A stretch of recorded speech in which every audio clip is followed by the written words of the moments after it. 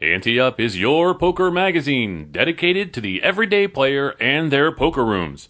Pick up a free copy at your favorite poker room nationwide each month.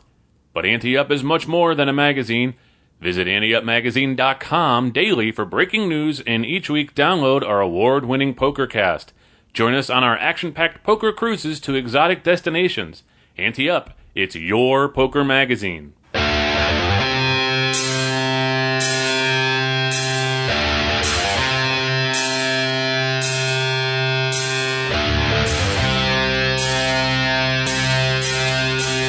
From the Ante Up headquarters in Tampa Bay, Florida, it's the Ante Up PokerCast. And now, here are two guys who think they know how to play poker, Chris Cosenza and Scott Long.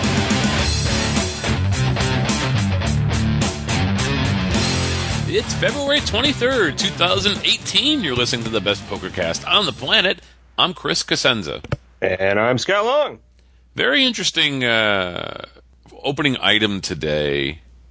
And lately, you've been putting stuff on the file that has really been making me take a deeper look at myself. Wow, that's pretty hard to do because you're pretty shallow. I know, that's what I'm saying. I'm finding out there's other layers under there that I didn't know existed.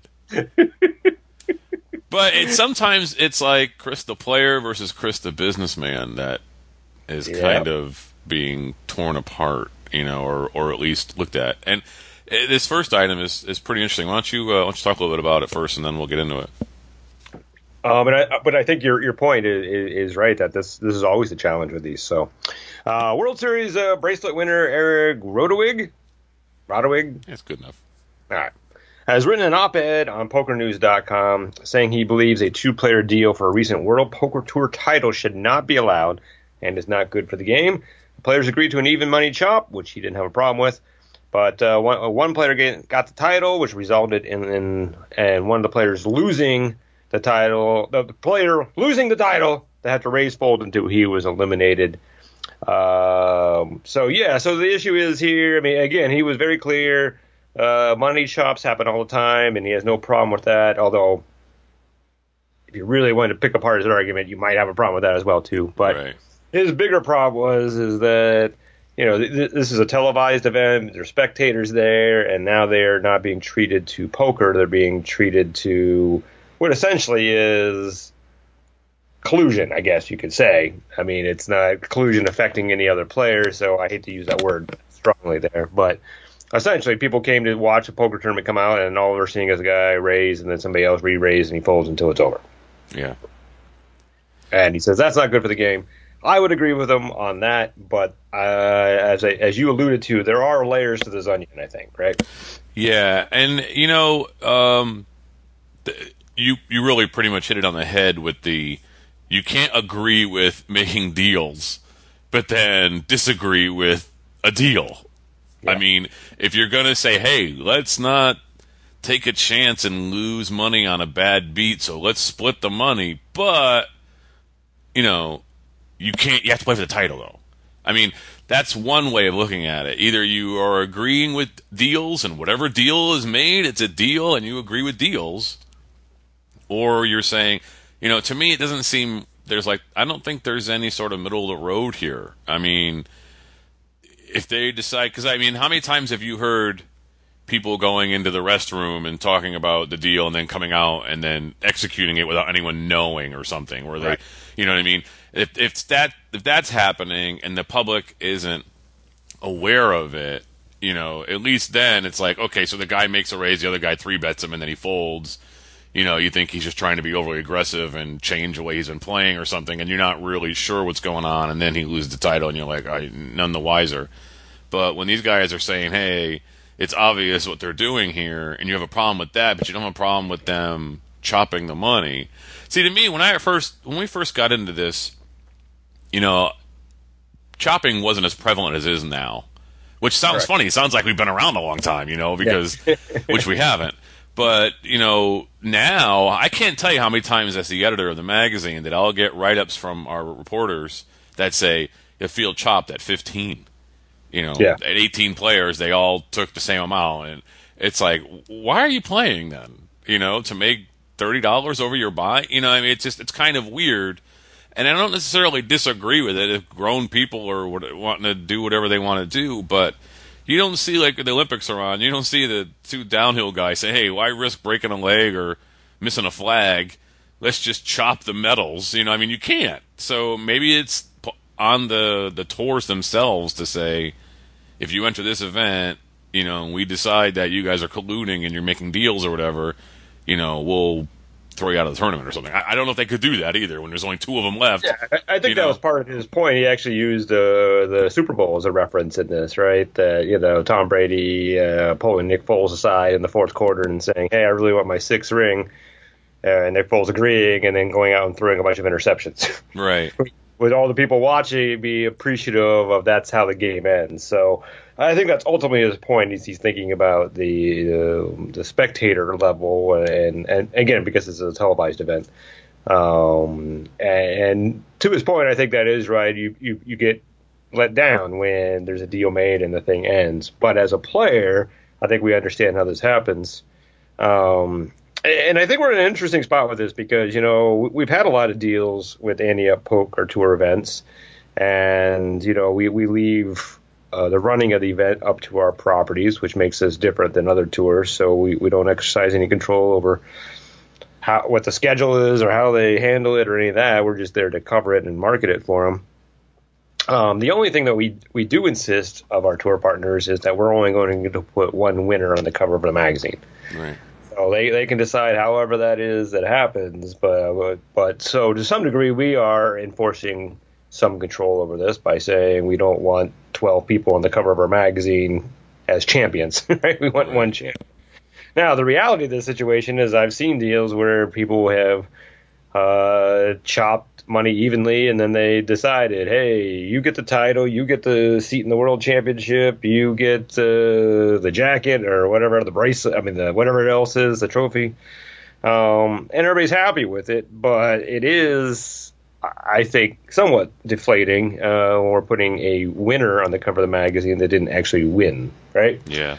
So we could be harder on that and say, hey, tell our tour partners, hey, no deals whatsoever. But that gets into kind of the business thing, right? So every poker room is a little different. I know some managers I talk to, they really believe in it playing out. Others are quite happy if the sooner the tournament ends. That's they can turn the lights off and send the dealers home and all that, and then it's a financial thing. But so I think what happens more often, and maybe this is the compromise, we're looking for a compromise here, and I think it was actually mentioned in this article, is that once you get to that point where you make that money deal, you have to leave something on top to play for. Because very few poker rooms are going to let you sit there and play for another 3 hours just for a title. Most of them will tell you, hey, if you're going to make a deal, we're done. But I've seen this a lot where they put like $10,000 left. You know, they chop up all the prize pool, but $10,000, and then they play it out for the winner to get the cover and that $10,000. Right. But I don't know if that really solves what Eric's problem is, because I'll tell you what happens when those deals happen. As somebody covering the event and tired and wanting to go to bed, I like those deals, because what happens is at that point now players loosen up a lot. You know, you just locked in $60,000 prize money, right? Yeah. And now you got 9 of you playing for an extra $10,000 and a cover of a magazine, and half those players, not that they want to give up $10,000, but they're not going to sit there and play their A game now for the next. So, you know, players get knocked out much more quickly, and then you end up with like the last 2 or 3 that are really serious about it playing for a little bit. So it still alters the game. So there's no way around that, I think, unless you just force people not to take any deals whatsoever. Yeah, it's like I said, it's such a torn thing. Like I remember, it was one of the events that I cashed. I think it was at Lucky's or something, and there was like 10 people left. And I was like, if we all cash now, we all get like 1,100 or something. It was something crazy. I'm like, well, let's just wrap up 1,100. It was like 12:30 at night. I was exhausted, and somebody didn't want to do it. So as a player, sometimes it's like, yeah, I'm willing to chop because I just want to go to bed, you know. And I understand, hey, I shouldn't have got into the tournament if I knew there was a possibility it's going to be playing past 2 a.m. or something. But you know, if there's 9 people who want to go to bed and one doesn't, whatever. That's a deal that I'm willing to make everybody happy. But you're right, and we do see that in the magazine too, where people are leaving money on top to play, or they just play for the trophy because the trophy's valuable, or to them the title. But at least play for something. It's weird to just, if you're going to give up the title, then just chop the title.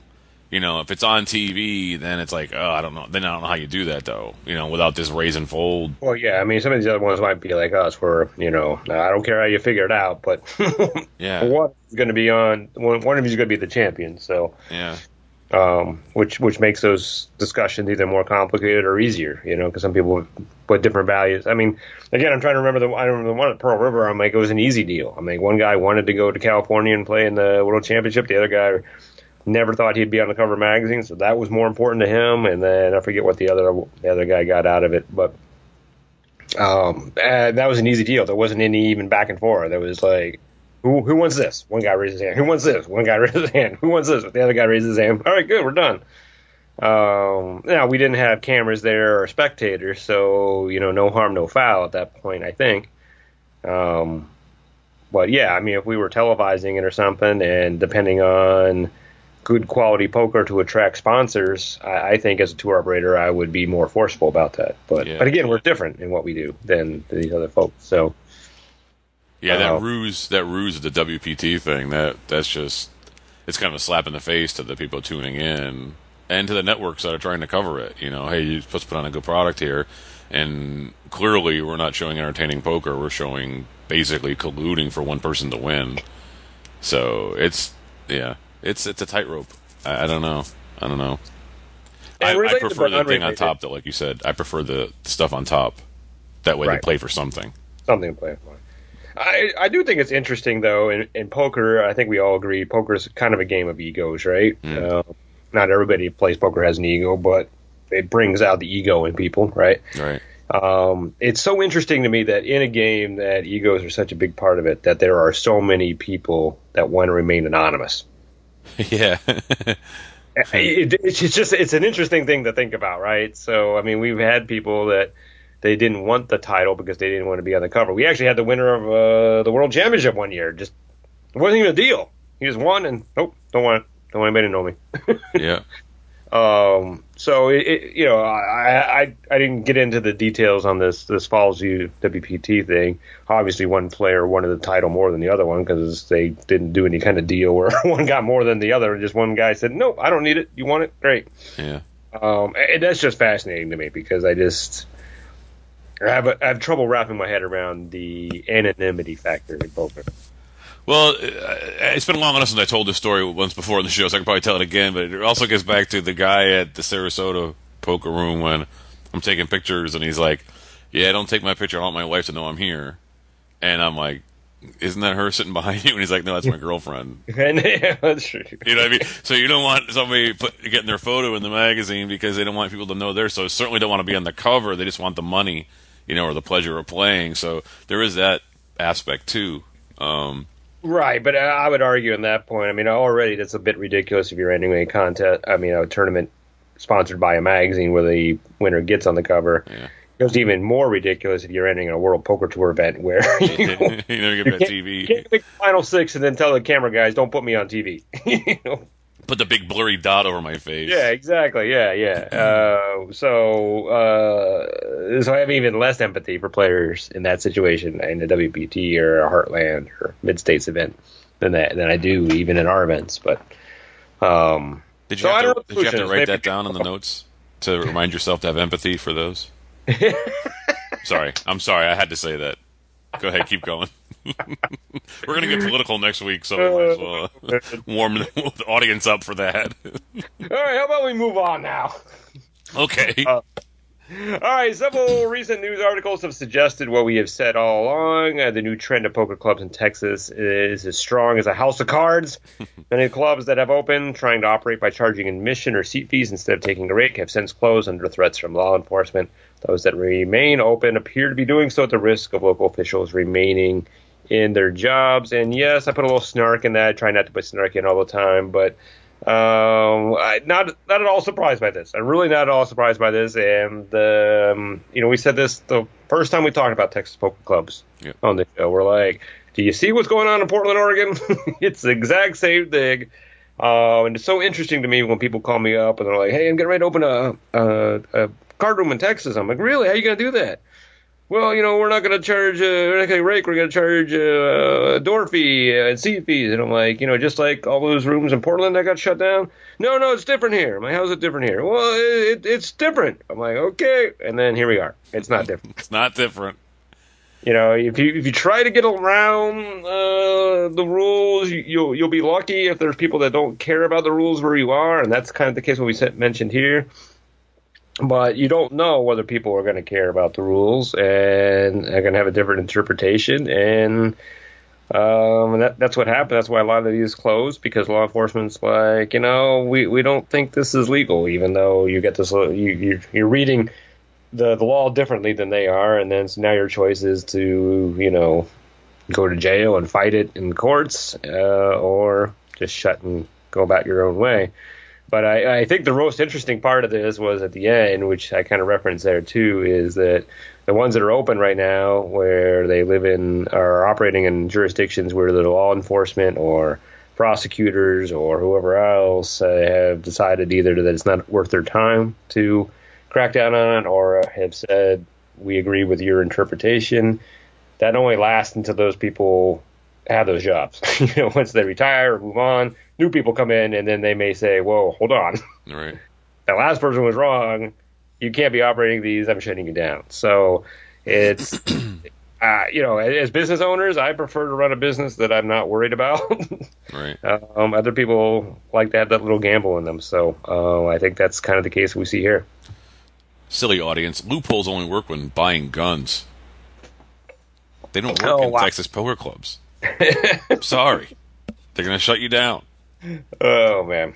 But it's sad because every once in a while we'll put them in the magazine and hope that they're going to take off and people are going to... Because we had a little sliver of optimism when we talked about it that first time.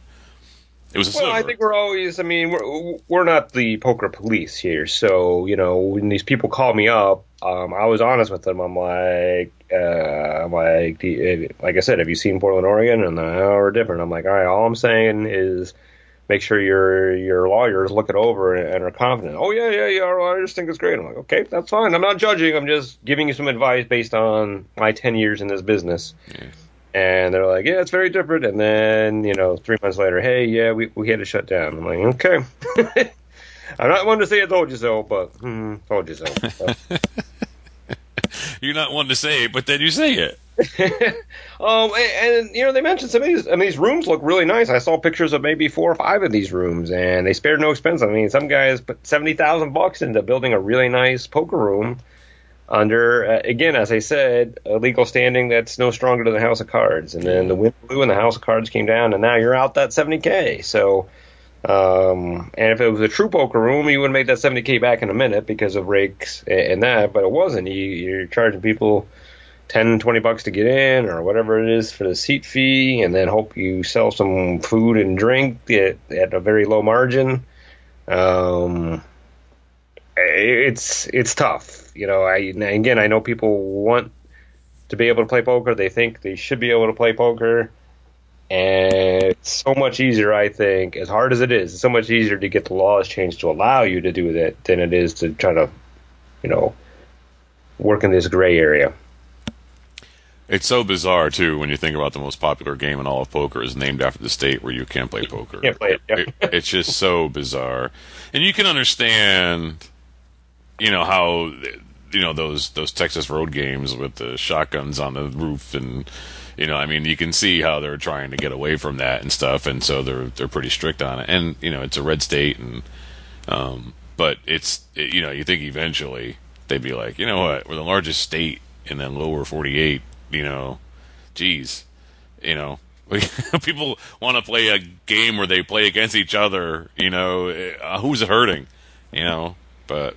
Well, I think it's interesting, too. You can look at the parallels between those road games that you mentioned and these clubs, right? I mean, they both are, hey, if you want to play, go play, but you're doing so at your own risk. And in a different way, I mean, the road games, you're at risk as a player. You know, you could get robbed at any time. Yeah.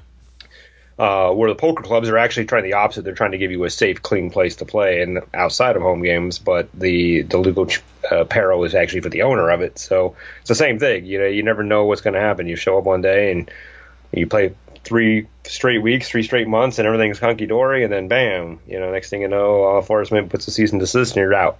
Yeah. Or you're in the home games, you play great for 4 months, and all of a sudden some guy comes in and says, yeah, I'm going to be taking all the money today.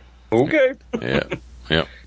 All the more reason that it should be legal regulated, which I always appreciate for lots of things. So, but again, as I mentioned, that's difficult to do. It's the harder road to take. Yeah. Well, fingers crossed for the few remaining ones. We'll see what happens. Any updates? Pearl River Resort in Choctaw, Mississippi is hosting its next Ante Up Poker Tour event, the Pearl River Spring Poker Classic, March 15th to 25th, featuring 8 events highlighted by an $810 buy-in, $100K guarantee main event. The winner will appear on the May cover of Ante Up magazine and get an entry into the 2018 Ante Up World Championship main event. For more information, visit anteupmagazine.com/Pearl River. Also, Vicuiva Hotel and Casino near Phoenix will host the Ante Up Spring Poker Classic Ante Up Poker Tour event March 22nd to the 24th. The winner of the $300 buy-in $50K guarantee main event will appear on the cover of the April issue of Ante Up magazine and get an entry into the 2018 Ante Up World Championship main event. For more information, including satellite schedule and special hotel and room offers, visit anteupmagazine.com/Vicuiva. Each week we spotlight a listener who emails us at podcast@anteupmagazine.com, and if they haven't won something from us in the past year, just like we do with Call the Floor and Hand of the Week, we send them something cool. This week's prize is a setup of J-Design playing cards, the official playing cards of Ante Up Poker Cruises, available at classicplayingcards.com. It's Jonathan Otenbacher. Says, I usually play low-stakes cash games at a casino while watching football on Sundays. At least a few times a session, I'll get to the flop with multiple opponents and be first to act on a board that I have no chance of winning against multiple opponents. As first to act, I'd prefer to just fold my hand so I can focus on watching football, rather than holding up the game and getting yelled at by the dealer and other players once action gets back around to me while I'm watching football, after I checked and all the other players take their sweet time deciding what to do. However, if I do fold, the dealer admonishes me, saying I'm not allowed to fold, and doing so invalidates the bad beat jackpot. I can see a few arguments for prohibiting folding without a bet in front of me. It does give the last player to act one less opponent to possibly check raise, and it could make collusion easier, although that seems less problematic in multi-way pots, and even heads up. I could simply muck my hand immediately after my opponent checks behind. Do those or other issues legitimately overwhelm my freedom to fold when action is on me? Yes.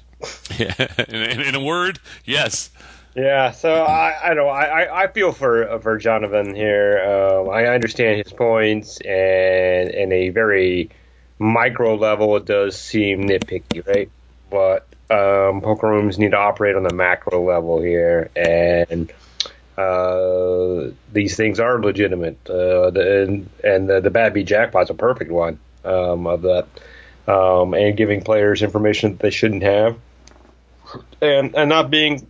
The other argument is you need to be as competitive as possible. And by folding when there's no bet to you, you're not being as competitive as possible. So, again, I was honest here, too. I'm like, if your defense is that you want to watch football, that's a tough argument to win with, I think, right? Because you're in a poker room, you're playing poker. Sure, other people at the table might be watching the game as well too, but most people you have to assume are there to play poker first and watch football second. So I absolutely understand the frustration. As I mentioned to him, I'm a very fast player. I like to make decisions quickly and keep the game going, and nothing infuriates me more than Hollywooders or people not paying attention or people taking forever to make a decision. It's a $4 raise and they're like acting like it's their life savings on the line when I just want to fold and go to the bathroom. But that is the reality of what we're playing. So those are the rules. Those are the ethics. That's the way it should be played. So, you have to find a way to deal with it. Doesn't mean you have to like it, but there is a reason for this. It's not willy-nilly. It actually has a reason. So, if you miss a play, yeah, sorry, but, you have the choice of watching the game at a sports bar where you have nothing to interfere with you other than the waitress asking you whether you want another beer, or at home where you have no distractions, and you've chosen to go play poker as well, too. So if you're making that choice, then you have to also make the choice to deal with the other quote-unquote distractions of watching the game there.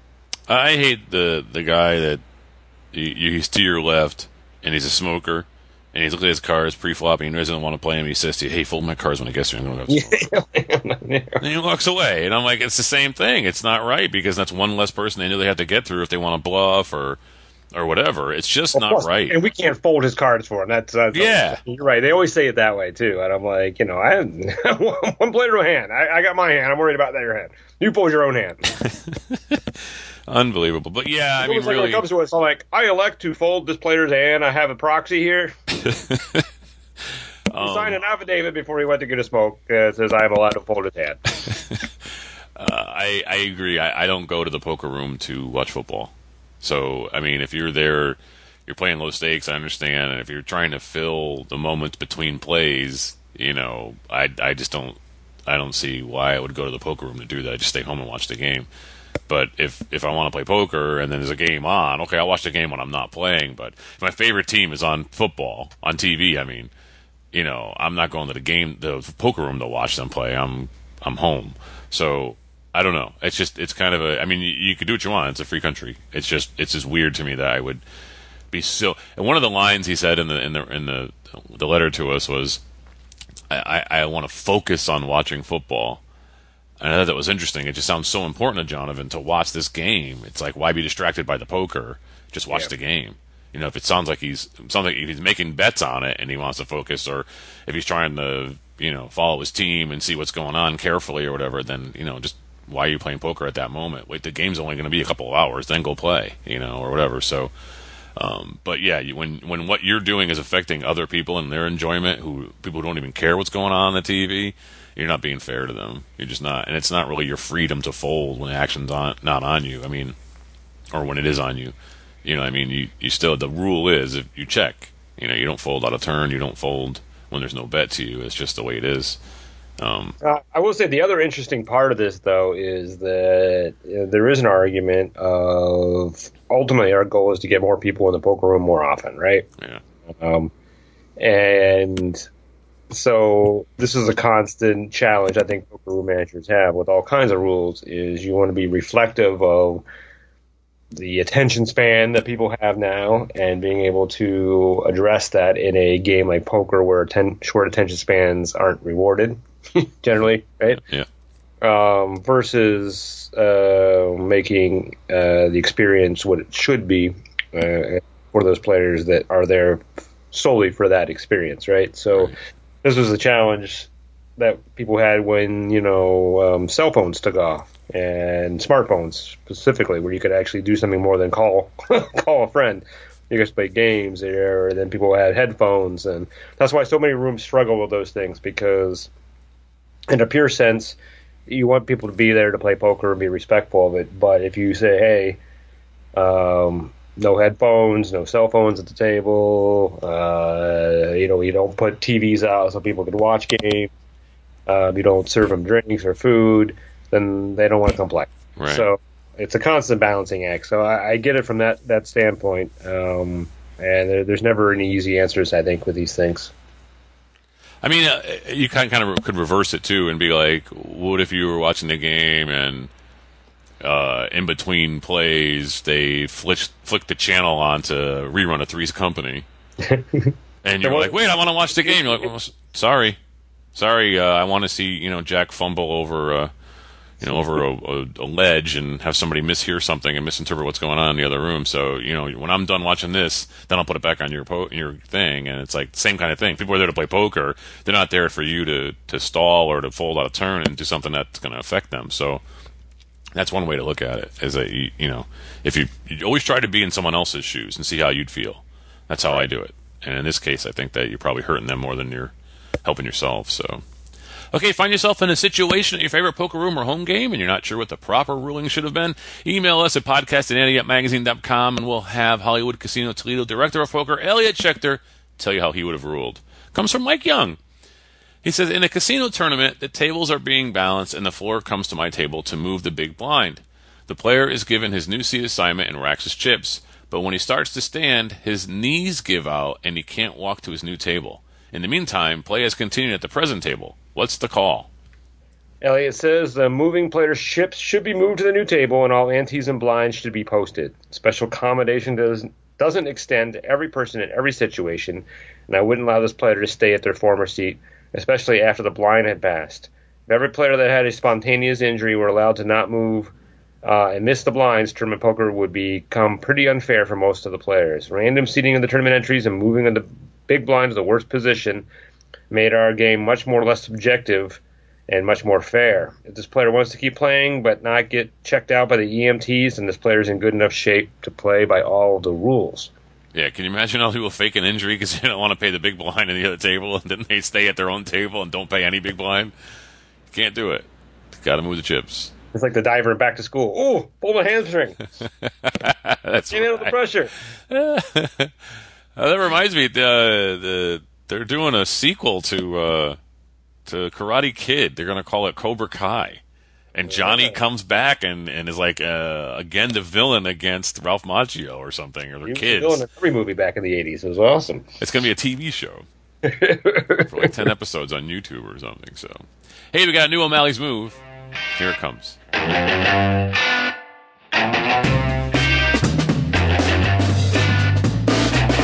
Hello, and welcome to another O'Malley's Move. I'm Malcolm O'Malley. We're continuing on with the 5-cent, 10-cent No Limit Hold'em home game. We now sit with around $27 and have been playing pretty solid poker. We're in the cutoff, and the game is now 7-handed. The blinds post, the under the gun limps, the +1 folds, and the MP makes it 40 cents to go. The hijack folds, and we look down at the ace of hearts, ace of clubs. Can't ask for anything more than that. We bump it to $1. It's folded around to the MP, who thinks briefly before calling. It almost looked like she wanted to raise. She's a pretty solid player, but her weakness is she has a difficult time getting away from big hands when she's beat. Don't we all? She's been running bad lately, and has been gun-shy and a little discouraged, but not erratic. She also likes to lay traps with her big hands, and she may perhaps be doing this here. Our antennas are certainly at full staff. She sits with $18. There's about $2.25 in the pot, and the flop comes down the Jack of spades, 10 of spades, 6 of hearts. She quickly leads out for $1.75. I'd like to see how serious she is about this hand, so we bump it quite a bit. We make it $4.50 to go. She hesitates, again briefly, before calling. With $11.25 in the pot, the turn is the 7 of spades. She counts out a $5 bet and puts it into the pot. So, she's put $10.50 into this pot and has $7.50 left in her stack. What does the $5 bet mean? Is she trying to entice us in? Is she sending the signal that she's willing to stack off right here? What's the move? All right, it's time for the AdvancedPokerTraining.com Hand of the Week. Send your hands or situations to podcast@anteupmagazine.com. If you haven't won something from us in the past year, you'll get a free membership to Advanced Poker Training, the world's #1 poker training site. Comes from Jeff Fletcher this time.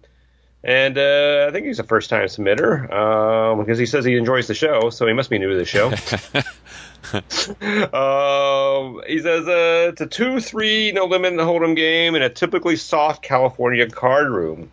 Most players are pretty loose and passive. One villain is a man about 30 to 35 years old. He's only been at the table for about 20, 30 minutes, and he seems to be aware in quotes. At least he's been raising or folding, so not the typical loose, fishy chaser. He's waiting to go to the 5-5 game, so I feel like he's probably a good player, a tight aggressive player, or a thinking loose aggressive player. But it's really too early to know for sure. Villain 2 is a middle-aged woman who seems pretty fishy. All three of us start the hand with between $300 and $350. It's folded to me on the button, and I have the ace of spades, king of clubs. Shove. Sorry. All right, well, when we say middle-aged woman, is it Fasso's definition of middle age, or is it Yeah, it's textbook? true. It could be anywhere from 30 to 70. Yeah, so I don't know what that means, but generally middle age is in the 40s. I think I'm middle aged. So, yeah, I'll raise. I mean, I'm on the button and I have a great starting hand. If you raise and take it, and you move on, you got blinds and whatever. But I'll raise to what'd you say? It was a 2-3 game, so 2-3, yeah. 15. 13. That seems like a typical raise, I would think. Yeah. That'd be my answer. Whatever the typical raise is, what I'm raising. Yeah. All right, here are raises to $12. The guy in the small blind 3-bets to $35. The woman in the big blind calls, and it's back to us. I'll call. All right, doesn't seem any reason to 4-bet here, although I guess you're in position. I mean, we're going to retain position too, so I think now is a good time to disguise your hand, right? Yeah. We made the raise, and now people might, by not re-raising now people, our range is so much wider for them, right? Because we could have easily been on a button steal, which happens all the time, and now we're willing to call to kind of see the flop. But our hand is stronger than that, so I think we're poking the bear by raising. We get a lot more deception by just calling. And then if we do raise, and what if we're up against aces or kings? Now we're going to get raised again. Do we really want to go to war with ace king? A drawing hand, by the way. Yeah, I don't think that's a good move. I think especially when you got a caller too. So you got somebody who may have been saying, I don't believe you. You folded to the button and you're trying to steal our blinds. So I'm going to 3-bet you. And I usually play 5-5, so I'm going to outplay you on this hand or whatever. But then you got the woman after him who's also calling. So your ace king is decent, but it shrivels up pretty fast when you got somebody willing to 3-bet and someone to call a 3-bet cold, basically. I know you got a big blind out there, but you're essentially calling a raise and a re-raise. And you're going to be out of position to at least one person if that person calls behind you. So, I would call, though. It's definitely a hand I would call with. It's just I would proceed with caution. Yeah, I really like calling here, so I guess we'll see what happens. All right. He says there's $82 in the pot, and I have just about $300 left. I can call and see a 3-way flop in position. I can make a normal raise bumping it to $75 to $100, or I can shove.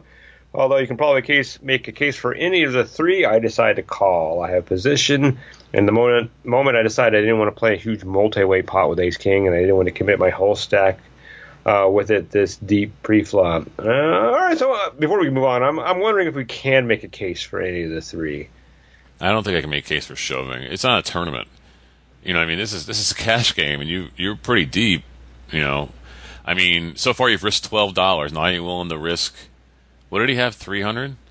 I said everybody was 300 to 350. Yeah. I don't know specifically what he had. So yeah, I had just about 300 left. So if he has 300 left, shoving.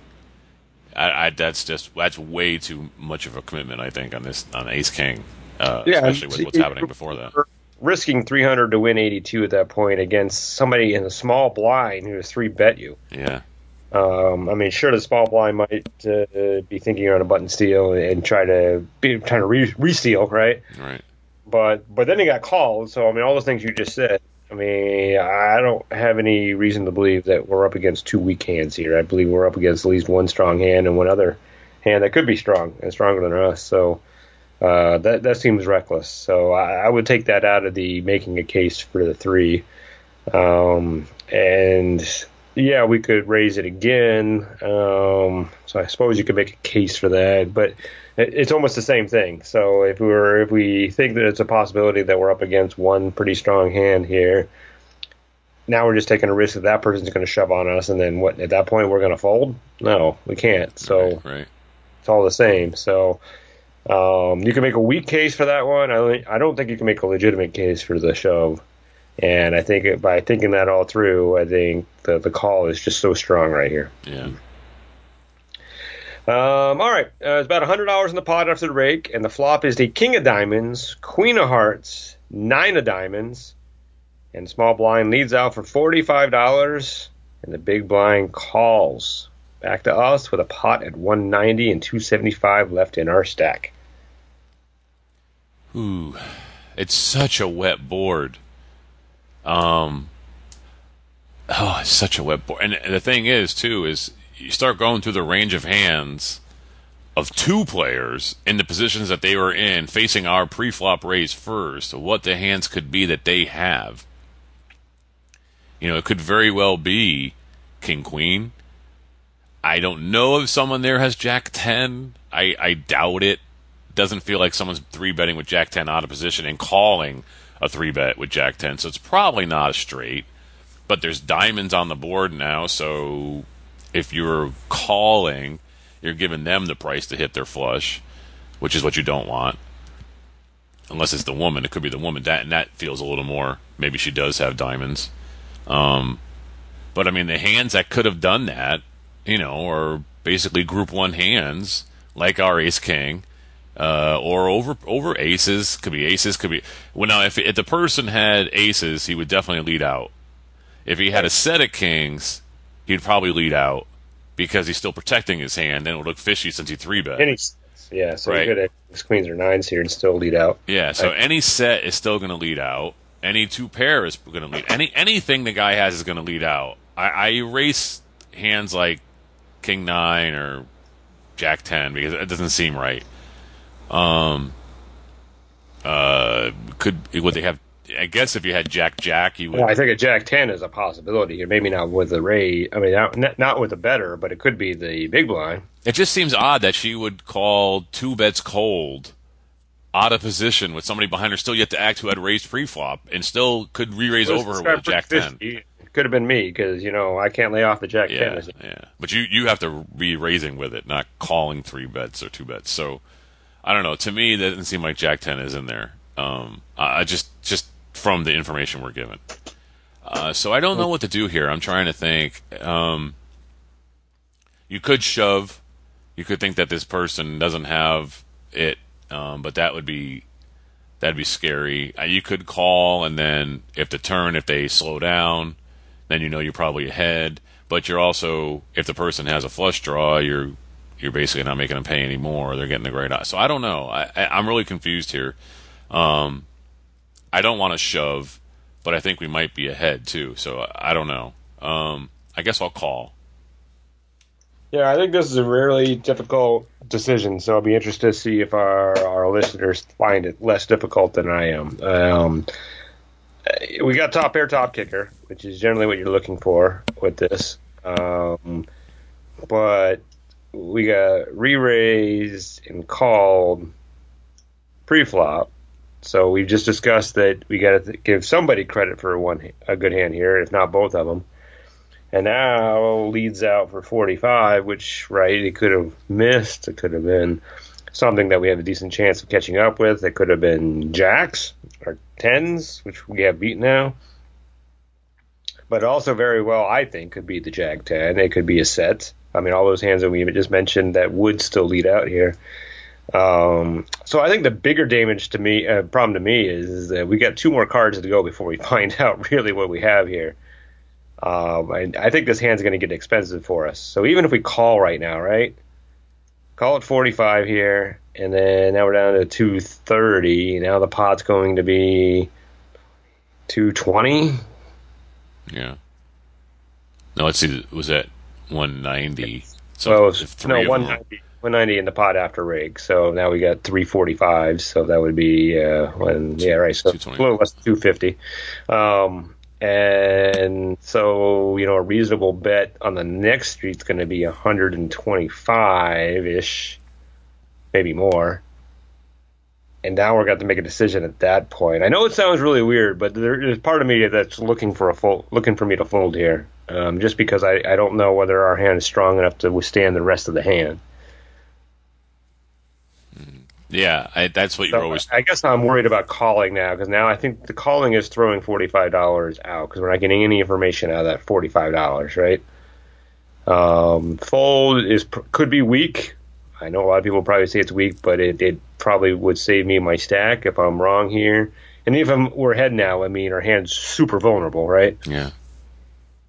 And raising here, I could make a case for that if you feel pretty strongly about it. And find out that this guy is just splashing around. The other one and the big blind, the woman is just coming along. So I guess if you really like your hand here, I think you have to raise. I think the calling is the worst way to go here. I could defend a fold and I could defend a raise. Call seems really weak to me here. The only thing I'm thinking of is that maybe you're floating and you're hoping that the turn is a blank, and then they check. If they check again because the flush didn't get there or some weird, come alive, all right. And then you come alive. And it's only cost me 45 to do it. So I mean, you still have top pair, top kicker. You know what I mean? You're not in your mind, right, unless the guy has aces or one of those monster hands, or the woman. You know, I mean, you still could be ahead here. It could be, like you said, it could be jacks or tens. She could be on a flush draw. They could both be on flush draws. It could be the same hand. You know, it could be ace king.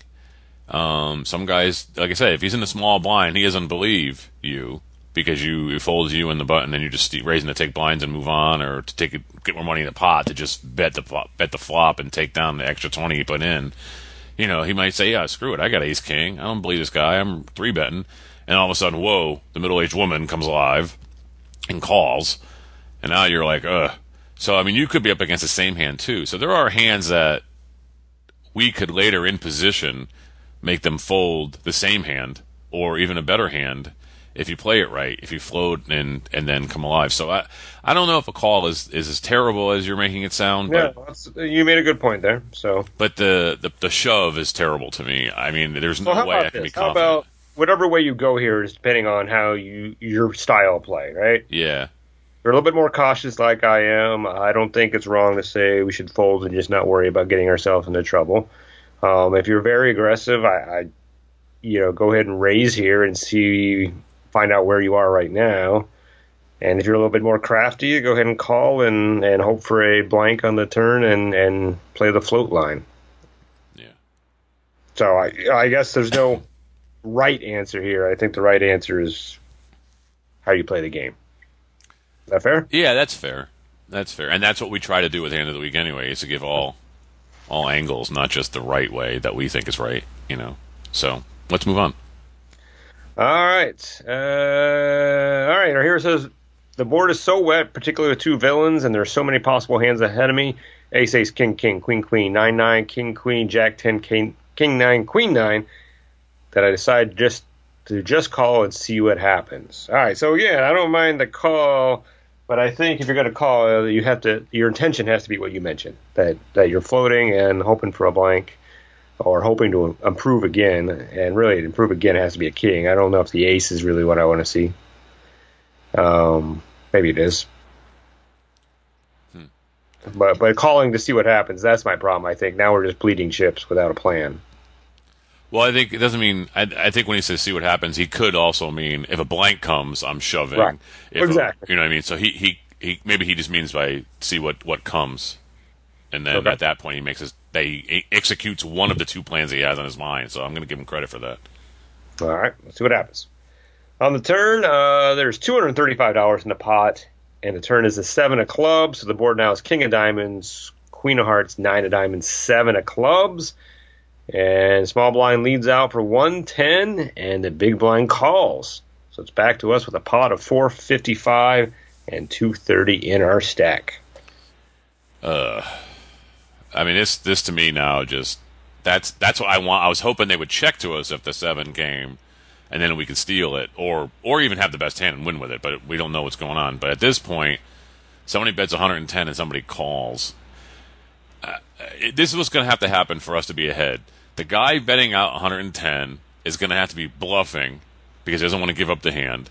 Right. The woman calling is going to have to be on a draw. That doesn't get there. Doesn't get there. And then we're going to have to call half our stack or shove and hope that all of those things were right when we just guessed now. So it's tough to bluff one person. It's even tougher to bluff two people. So this guy's bluffing two people.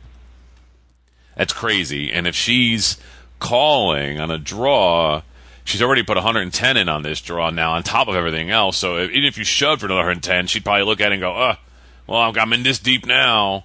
You know, what's another 100 or whatever? So I don't know if you're going to get her to fold anyway. Now she has a draw, then you're ahead, but you're not going to get her to fold either, maybe. So you're right. We have no chip equity. there's nothing we can do after just to get people to fold if we miss. Or really, a call or a shove here is really just a bluff catcher or a bluff hoper is basically what that is. So, I mean, I guess we have to fold, which is terrible. I really thought if all those calls came that they would slow down, but by not slowing down, he's either bluffing or he's got a monster and he's protecting it. So, which one of these people you want to be, you know? So I think I'm going to have to let it go and just be happy that we only called and lost $50 on this hand rather than shoving and being way behind and losing. Yeah, absolutely. I can't defend anything else. I mean, we're done. There's just too much trouble out there right now. Yeah. And we don't have enough chips to get ourselves out of that trouble on the river. Yeah. Even now, for that matter. All right. Here it says, at this point, against two players, I just decided the chances are too great that one of the two of them has me beaten with one of the aforementioned hands. And the other probably has a ton of outs, diamonds or straight cards, to beat me. I have no outs to a straight, none to a flush, and none to beat a set. Also, if I put any money in the pot here, I'm basically going to be forced to put the rest in the river, because by then I'll definitely be committed. Deciding that I don't want to have that awful feeling of losing my whole stack with a one-pair hand, I just fold. In the moment, I felt good that I'd been disciplined enough to get away from a top pair hand that looked to be in trouble. The river is another brick, the 4 of clubs, pot is $455, and small blind checks. The woman goes all in for about 120. The guy tanks for a minute or two and calls.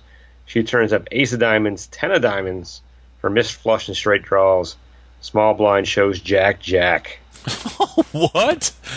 Wow. So, that one scenario that you mentioned, that's the only way we could have won. That was the exact scenario that happened. Oh, Jack. Says the guy later said he knew he didn't have me beaten, so he was bluffing me, not value betting. He said if we'd been heads up, he wouldn't have tried it, so he recognized my predicament in a multi-way pot pretty well. I think I had to fold there, and he knew it. Good on him. However, I think I could have done things differently leading up to that. One of the possibilities, pre-flop or on the flop. The one that makes the most sense to me is a pre-flop 4-bet shove. Although I normally feel big pre-flop shoves in a deep cash game are wrong. In this case, there was $82 in the pot already. Most often, I'll win that right there. If I get called by queen, 10-10 or something, her third player's overlay makes it okay to take a flip. The chances of ace, king are even less than usual since I have one of each. A flop shove seems bad because at that point there's so many hands that are beating me. I think I can only get called when I'm behind. I did a ton of math with ranges and came up 53 combinations, sets, 2 pairs straights that were crushing me, and maybe only 30 top pairs that can call me from behind or even tied. Flush draws, combo draws, and the other ace king. Many of those had a lot of outs against me. I feel like I had no folding equity on the flop against 2 players. One of them was calling me, and maybe both. I hate the 4-bet shove pre-flop. Yeah, I absolutely hate it. Really, we're looking for a way to win this hand, and some hands can't be won. I think the lessons you need to learn in poker is that the real good players find a way to win as many hands as possible, but not every hand is winnable. And I think I appreciate the going back and looking at it, especially since the perfect storm happened of a busted straight and a hand that we already had beat. And you want to look for a way to win this, but that's a real desperate way of winning this. And I think kind of reckless and in the long run would cost you a lot more money. It would have worked here, maybe. Well, it probably would have worked. I don't know whether the Jacks would have called or not. I would assume he probably would have, and then we would have won. But that would have been really difficult. I mean, I think the better thing is to be happy that we got out with as little money as we committed. Again, I mean, I would have folded the flop and saved that $45, but I understand the investment we were making with that $45. It just didn't work out.